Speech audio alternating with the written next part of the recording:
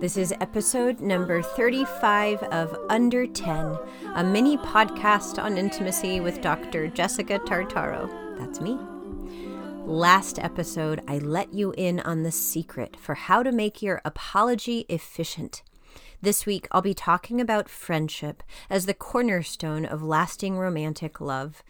Whether you are single, newly dating, or in a long-term partnership, incorporating this principle into your current or future love life can spare your relationship from the burn hot and burn out cycle and give you a real chance at a lasting love affair.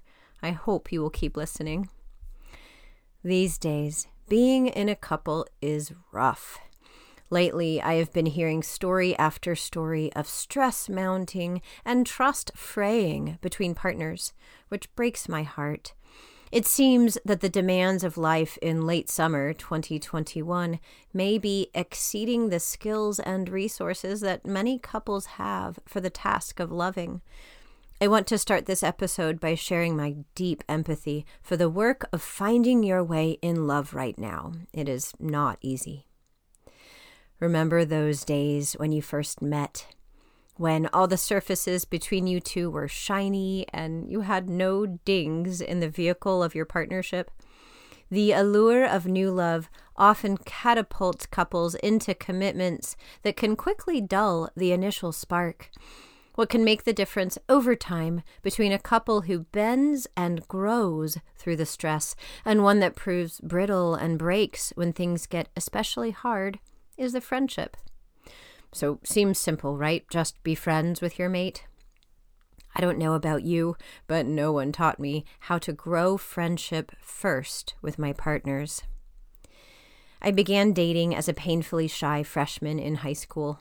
When boys approached me, I went along with their lead, not having cultivated the ability to know what I actually wanted. Those relationships, consequently, had little to do with friendship. They were more about looking a certain part to our peer groups and about having makeouts. I had no models for healthy relationship and definitely no clue about what healthy sexuality looked like. I have this vivid memory from age 15 of sneaking a late-night makeout with my high school boyfriend on the side of our family's suburban house, with my dad and stepmother just nearby inside, and profoundly not enjoying myself, but thinking, well, this is what relationship is. It took me years to figure out that my options did not have to be so limited. Having access to our desires and being able to name them to our potential partners is a vital prerequisite for establishing a healthy friendship. But interestingly, we can also shortchange the friendship by being too attached to what we want.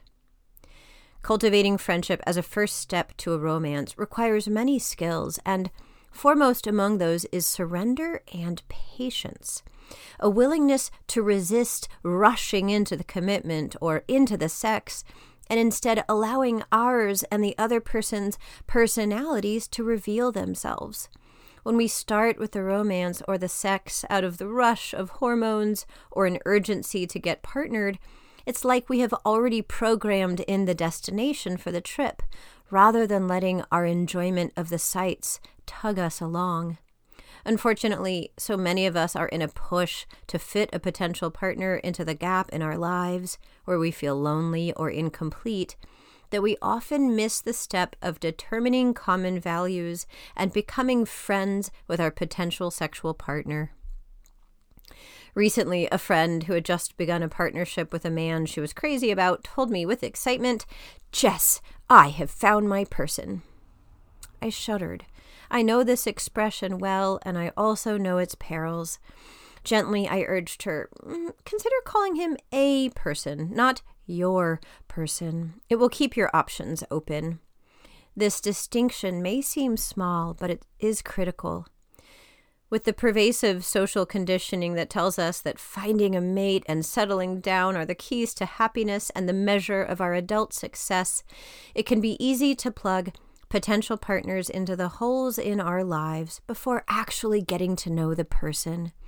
When we attach too soon to someone we are dating, before listening for our genuine compatibility, we risk filling in what we don't know about them with the pre-written script of what my person would do or say.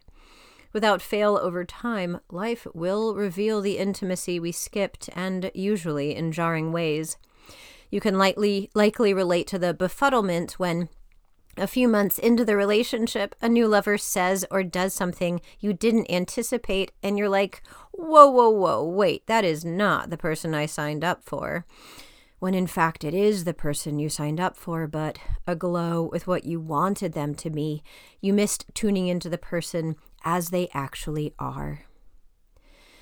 So, besides the sex, what actually distinguishes the friendship from the romance? I remember a dance exercise in which I once participated at a conscious community dance event. We partnered up with someone in the group, and while our partner danced in the middle of the big circle, we stood around the edges witnessing.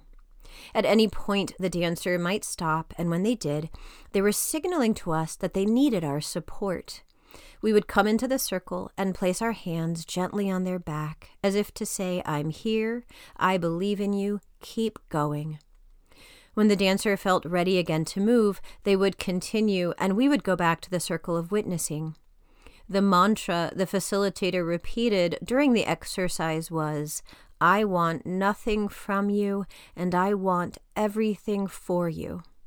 I'll never forget that level of deep support that we were practicing in that dance exercise. That attunement, goodwill, and generosity, I believe, is at the heart of strong friendship.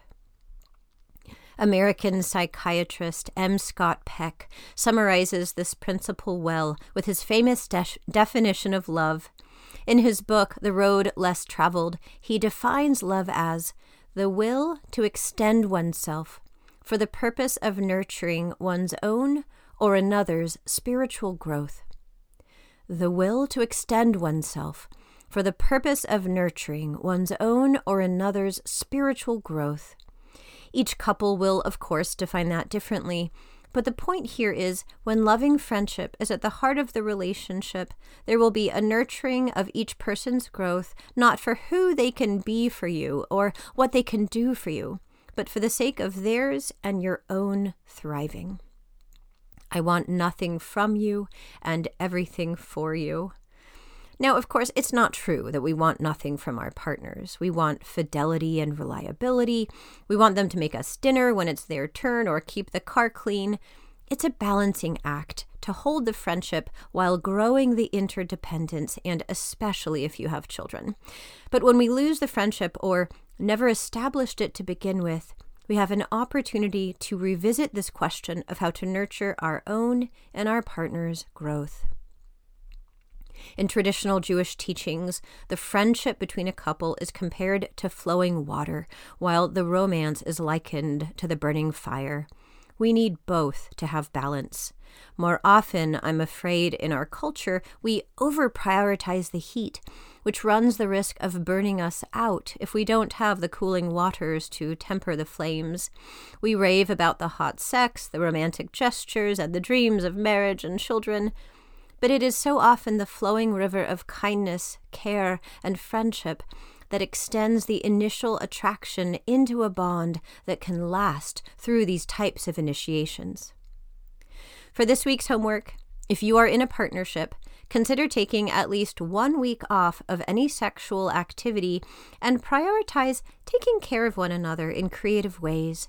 Think about their needs and what would nurture them. Surprise them with their favorite meal, offer to share a task that is typically their responsibility. Ask them questions about spirituality, the environment, or their childhood memories. Learn about them in ways you haven't yet. There are countless ways to nurture and deepen a friendship. Write me and tell me what you tried. If you are not in a partnership right now, share this podcast with a friend and consider extending yourself for the other's spiritual growth. What might nurture them where they most need it? How can you encourage one another more than you typically do and get one another's back when the dance of life seems daunting or overwhelming? The antidote to relating to our mates as who we think they should be, and instead meeting them in who they are, lies in cultivating the friendship. More than ever right now, we need good friends with whom to ride the waves of life. I hope you will take time this week to nurture the friendships inside of your intimate connections. This is Dr. Jessica Tartaro with Under 10, a mini podcast on intimacy. Oh, oh, oh, oh.